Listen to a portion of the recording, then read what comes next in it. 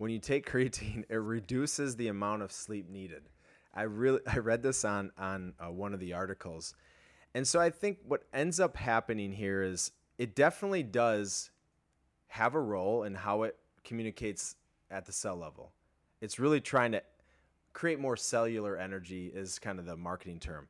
The way it's doing it is cell volumizing, right? Mm-hmm. But there is a side effect of doing that synthetically, correct? Yes. And one of the side effects you experienced was muscle cramp. The other side effect we hear about is upset stomach, bloating, and then the other thing is dehydration, which goes hand in hand with the muscle cramping.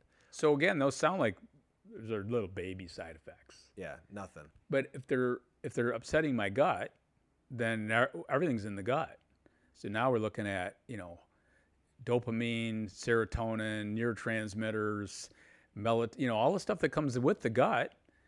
Oh, it's just a little side effect. Well, what's going to happen a year from now or 2 years from now or, whatever? You don't know. So again, some of these young athletes, they're not thinking that way. But if I'm coaching, let's just say, professional athletes or college athletes or even high school athletes, I'm like, listen, number one, how do we create better performance? What's your sleep look like? What's your omega-3 fats look like? How are you eating? That's the big stuff.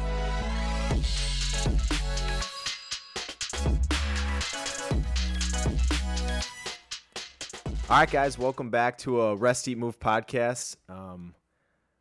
We've been gone. It's summertime in Michigan, trying to enjoy the dog days of summer. It's going quick. But we're back for another Rest, Eat, Move podcast episode, and this one has actually some meaning behind it, and it's also going to have multiple different layers inside of it. And it came from a question that I had from a parent about, should I give my kid creatine powder?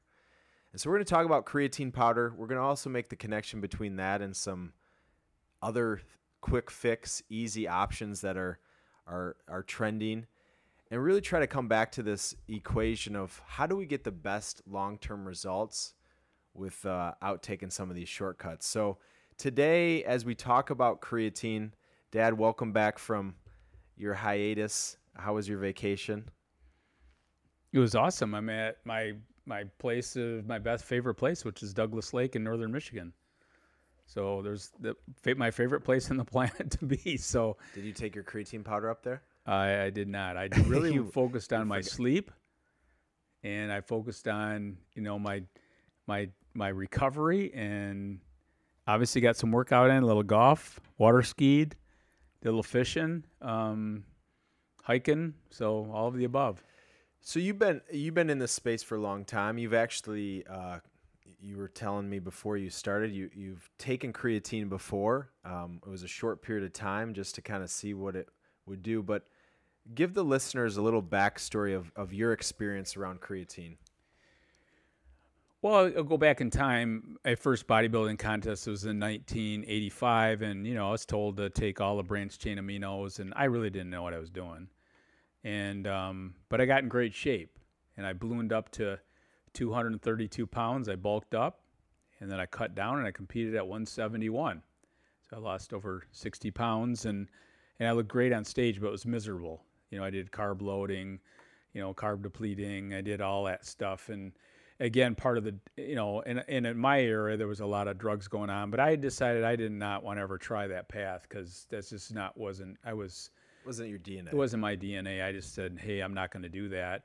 But, and we didn't know much about creatine at that point in time. This is in 85. But as time went on, and, you and Kristen were born, and I took a time off from bodybuilding. But I came back strong in the late 90s. I think it was 96 and 97 when I came back into the arena, and everybody's doing creatine. So I thought, what is this thing? And I knew a lot more about nutrition and training and things like that. And so I thought, I'm just going to see what this is like. So I did it for about 2 or 3 days. But I still remember I'm home and we're watching a movie one night. And I had the most severe cramping, not only in my legs, but also in my stomach area. And like my stomach was spasming on top of my legs, and I'm like, this is insane. Why am I doing this? And that wasn't my mantra anyway. I wanted to compete doing the stuff that really I thought was the way to go from a health standpoint, which is getting enough sleep and training. So that was my only experience with it. But then, everybody, I'm getting emails today. You're getting emails, Rashawn's getting them that, hey, what do you think about creatine? And I'm 64 years old or 65, or I'm 14 years old. My kids want to take it. And that's kind of what we're talking about it today. Yeah, I think we've always, it's been around me since probably middle school, where these kids and football players would take it, and the rumor was you take it and it bulks up your muscles, and there's some science to what it's doing and what it could do, and cell volumizing and make you look bigger and stronger and more endurance. The new rage is that it protects your brain and is something you should never miss. And so today we're going to talk about something that really comes down to a principle that we've talked about many times: is easy becomes hard. And hard is what you want to do if you want it to become easy. And the meaning is like, if it's too good to be true, if it's too simple, if it's too easy, if you just have to drop it in water and it solves all these problems, it's probably not the best thing to do. But the challenge is, you look through the research and literature and all the things on the internet, is it's got no side effects. It's the most studied supplement. We produce it naturally, so it's safe for us. And because of that, we should just consume this supplement. But when we break it down, creatine monohydrate, at the base level of what we teach, is it's not the source. It's going to be made in a lab. It's going to be synthetically compounded together and processed so that you can drop it in water and it dissolves and you can drink it. And I think that's where we got to use common sense, without saying, well, where's the argument or the literature around the side effects or what it does. We're going to talk about some of those things. But when you look at it from common sense, if you're looking for actually the best thing you can do for your body, common sense says this probably isn't the best thing for us. In your case, you experience one of those uncommon side effects that they list of muscle cramping, and I think that's one of the reasons why it's telling us that the body's going to get disrupted in some way. Maybe you notice it, maybe you don't, because you're putting something synthetic. We naturally produce creatine, and I think that sometimes works against us. When something's naturally produced, we think, well, it's safe to take in synthetic form. Do you have any other examples of things we take synthetically that seem safe that you would never put in your body? Well, I mean, the list goes on and on. Melatonin is so popular. The body naturally produces melatonin. Where's melatonin come from? It comes from your gut, because serotonin is the raw material that makes melatonin. So if somebody is having trouble getting to sleep or having problems with their sleep, the first thing we always look at is, understanding the nervous system. But then we move into the gut, because if the gut's not healthy, you're not making enough serotonin, and serotonin's the raw material that makes melatonin. So that's a very popular, hey, I'm just going to take melatonin. Well, now we realize that melatonin is almost impossible to titrate. It's the dosage it's hard to know what's right or wrong. How do you know what? And then you get dependent on it, and the body stops producing it naturally. Yeah. And now again, back to statin medications that lower cholesterol. Well, they also block CoQ10, which is one of the most powerful antioxidants for the heart. That's a great connection. It's like melatonin. We naturally produce it. Hey, it's one of the most readily consumed. And then when you look in the pharmaceutical world, here comes the statins for cholesterol. Well, and you're in Canada, you probably by prescription, you have to take CoQ10 as a prescription. So now most people that are on a statin in the United States don't even know that they're deficient in CoQ10 because it's blocking it. So again, it doesn't matter. So when we think about creatine, I mean, what is that doing? Oh yeah, sometimes it might cause bloating, or it might cause muscle cramping. It's doing more than that. Yeah, so let's talk about what creatine is needed. We naturally produce about 1 gram of creatine a day via our liver, pancreas, and kidney. But when you take it synthetically, on average, let's just say the serving size is 5 grams. So you're multiplying by 5 times what we naturally produce. More is better. More isn't always better. We'll get into that. But you talked about cell volumizing. What is cell volumizing? And I'll turn it back to... Well, that's a big reason why you're seeing cramping. So where does the water come from? So cell volumizing means we're adding water to the cell. Yeah. And so again, back to you're going to have some type of imbalance somewhere. So when you get a muscle cramping, is it your electrolytes now are out of balance? Is it the water out of balance? Well, something's out of balance to cause that severe cramping or the severe bloating. So again, we have to wake up and like, why do we, step one is, what does it do and why do we need it? And so why the body's naturally producing it? Well, it's no different than melatonin. Now we're going to start messing with the dose. And now something's going to get sideways. And we haven't even talked about kidney function like glomerular filtration rate, which that's a huge problem down the road. So Well, again, hold tight on that. We'll get into that. So it goes crazy. So one of the things I read is creatine, when you take creatine, it reduces the amount of sleep needed. I read this on one of the articles. And so I think what ends up happening here is it definitely does have a role in how it communicates at the cell level. It's really trying to create more cellular energy is kind of the marketing term. The way it's doing it is cell volumizing, right? Mm-hmm. But there is a side effect of doing that synthetically, correct? Yes. And one of the side effects you experienced was muscle cramp. The other side effect we hear about is upset stomach, bloating, and then the other thing is dehydration, which goes hand in hand with the muscle cramping. So again, those sound like they're little baby side effects. Yeah, nothing. But if they're upsetting my gut, then everything's in the gut. So now we're looking at, dopamine, serotonin, neurotransmitters, all the stuff that comes with the gut. Oh, it's just a little side effect. Well, what's going to happen a year from now or 2 years from now or, whatever? You don't know. So again, some of these young athletes, they're not thinking that way. But if I'm coaching, let's just say, professional athletes or college athletes or even high school athletes, I'm like, listen, number one, how do we create better performance? What's your sleep look like? What's your omega-3 fats look like? How are you eating? That's the big stuff.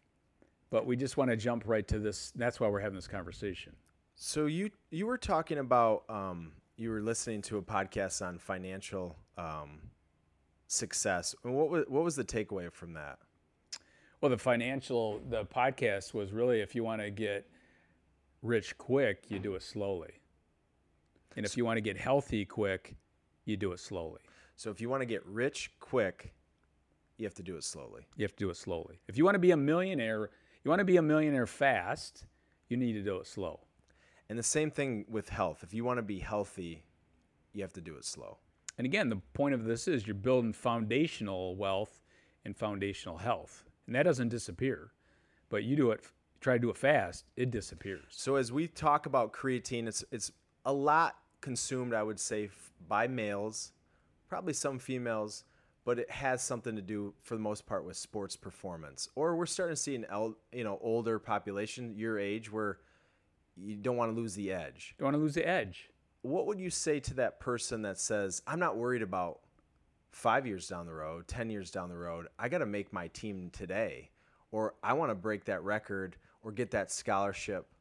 You can see how the psychology of, get there slow, I don't have time. Well, again, one of the mindsets I had in bodybuilding was that, I felt like I could do it a different way, in a better way, in a sense from a health standpoint. So when I first competed, I looked great on stage, but I really wasn't at my peak health. And so I realized very quickly that as I learned more, I thought to myself, how can I go in there and be the best I possibly can be? And again, look great, everything else, but also have my health. And that really struck a nerve to me, like, okay, you can do this. And not only did that, I was beating the people that were doing all the other stuff. At one point, though, did it feel like it was harder? I didn't know. Again, part of the journey and all this stuff is that the hardness, makes it interesting. I just felt like there was no other way to do it, but I wanted to do it. I didn't want to feel like at the end, I didn't turn every stone over.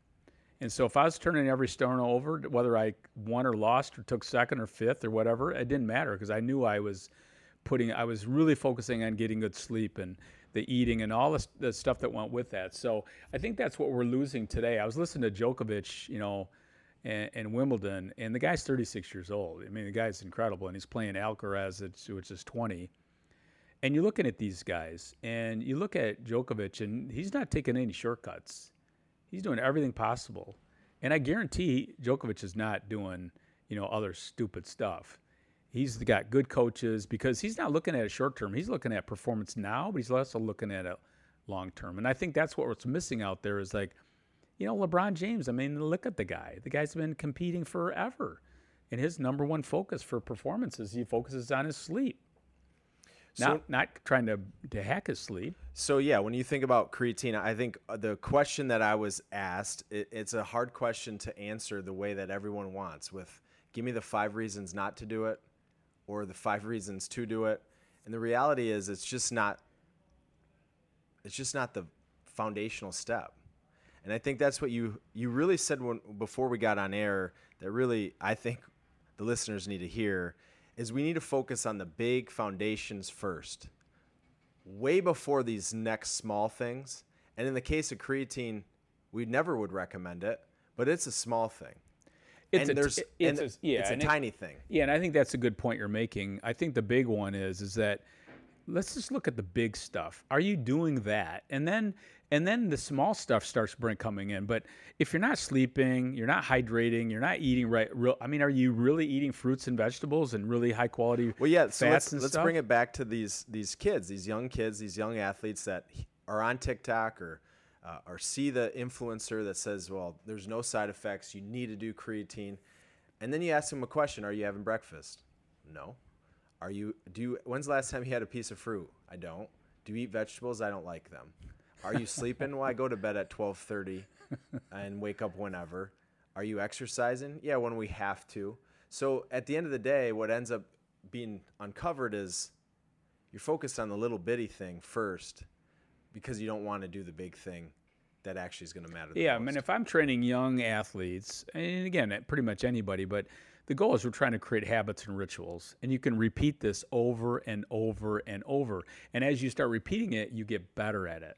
And then you could refine it and get better at it and refine it. And I think that's what I would be teaching a 13-year-old or 14-year-old or a professional athlete. Like, let's look at your rituals. What are you doing day in and day out? I guarantee if you looked at Alcaraz and Djokovic, they're not the tennis players of 10 years ago because their training is completely different. The way they eat is completely different. They're much quicker. They're much more flexible. And that makes their mind stronger. And their tougher. mind, it's everything. So but they're doing the blocking and tackling. And they have that now. They're not only training their body, but they're training their mind. And all that starts to add up over time. Because again, bottom line at the very beginning is the athletes you're training today, what do they really want? And if you ask them, what do you really want? Many of them don't really know what they want, but they see their friends doing X, Y, Z, and do they have to follow the herd? I think everyone's trying to be better than their peers. And they want a little edge. They want to be on the right team. They want to be successful, win the games. And I think the mistake we make is we don't try to be the best version of ourselves. So we compare to others, and then we do what others are doing to say, well, we can do that. I think the biggest competitive advantage, because we know this, most people are not in the gym like they should be. They're not eating the foods that they could be, and they're not getting 8 hours of quality sleep or rest and rejuvenation, mentally and physically, that they could have. And so I think that's what I told this group today, these 11, 14 to 16-year-old kids that are probably pretty good in their sport, that you got to get 1% better each day. Well, one of the things is again, we talk about, when I wrote this book, I kept thinking sometimes is, you said this a lot, especially like in golf, but perfecting the ordinary. Why do we think we have to get some shiny new penny every day? Just really get good at that. And then how do you perfect that? Well, in golf, if you have a really good grip, you're probably going to be really good. The last thing people want to dabble with is their grip because it's uncomfortable. Yeah, Mom had a golf lesson last week. I don't know if she told you, but Joe worked on changing her grip and put her hands lower because she never hits the ground. And we played the other before we came home. She goes, my hands are killing me. And It's new. It's new. Yeah. And it's how she kept looking at the grip. So you're exactly right. Like, let's change the grip. Now it might be a little uncomfortable at the beginning, but it's no different in your health. It's like, what are you doing in the morning? What's your morning ritual? Matthew Cross used to always talk about the first 15%. If you can get that right, you're probably going to have a pretty good day. And that doesn't start with creatine. Yeah, that maybe is the last 1%. But Another area we talk a lot about, and again, maybe this isn't for but we're seeing so much anti-inflammatory medication. You have to say to yourself, there's got to be a side effect of that. And there's a huge side effect of that. Well, I was asking a friend of mine that's in a golf league of mine, and I was asking about his shoulder. Shoulder's fine. He's got a couple tears, going to get through that.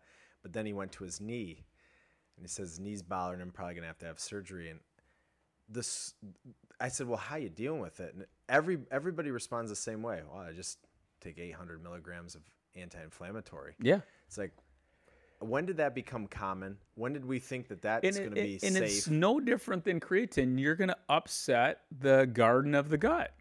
And so when you upset the garden of the gut, next thing you know, you're depleting selenium and zinc, which are precursors for building testosterone.